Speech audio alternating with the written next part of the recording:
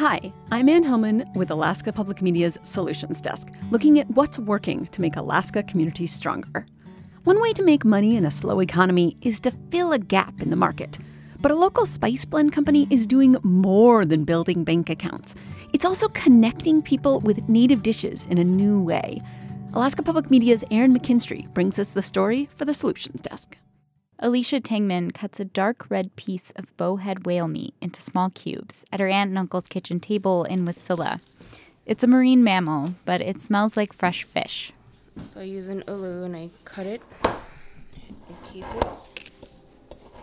The tail meat, known as akagak or the flukes, tastes like sushi. Tangman passes it around the table to her aunt and uncle.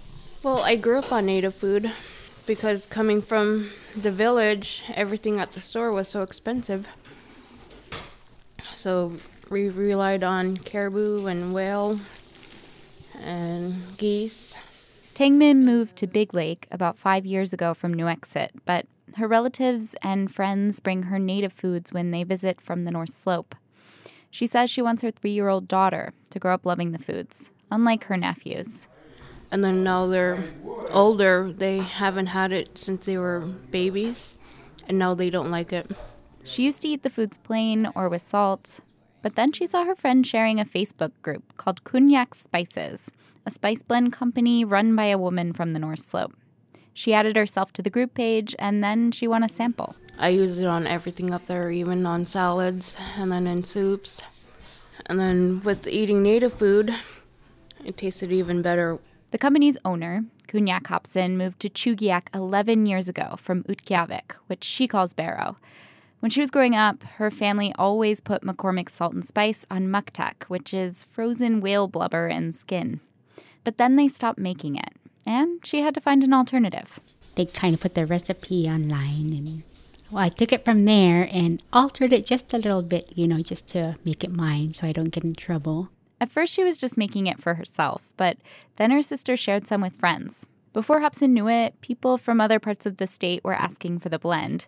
She didn't have any business experience, but she taught herself QuickBooks and got a food worker's card. And from there, I started my own whole line of spices, which I now have 11 different flavors. Metal shelves stuffed with bulk spices line the walls of Hobson's kitchen. Flavors range from lemon to garlic to ghost pepper. Hobson stands at the head of a sturdy wooden table where she mixes spices and fills clear plastic containers decorated with forget-me-nots.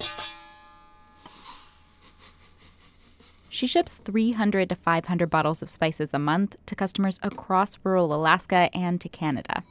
Hobson's Facebook group has more than 1,400 followers. People post pictures daily, mostly of Alaska native dishes that they've paired with her spice blends.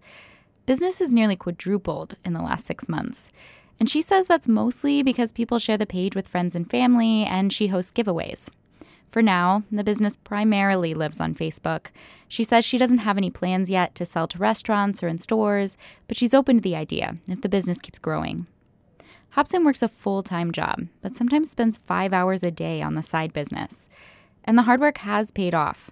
The business has funded trips back home, most recently to sell her spices at the Inuit Circumpolar Council General Assembly meeting. There's a lot of people that I have no idea who they are. They come up to me and say hi and tell me that they're one of my customers. And so it feels really good.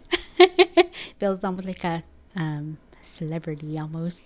The best part, she says, is hearing how much people enjoy them, especially their kids. Like Tangman's daughter, Lucy.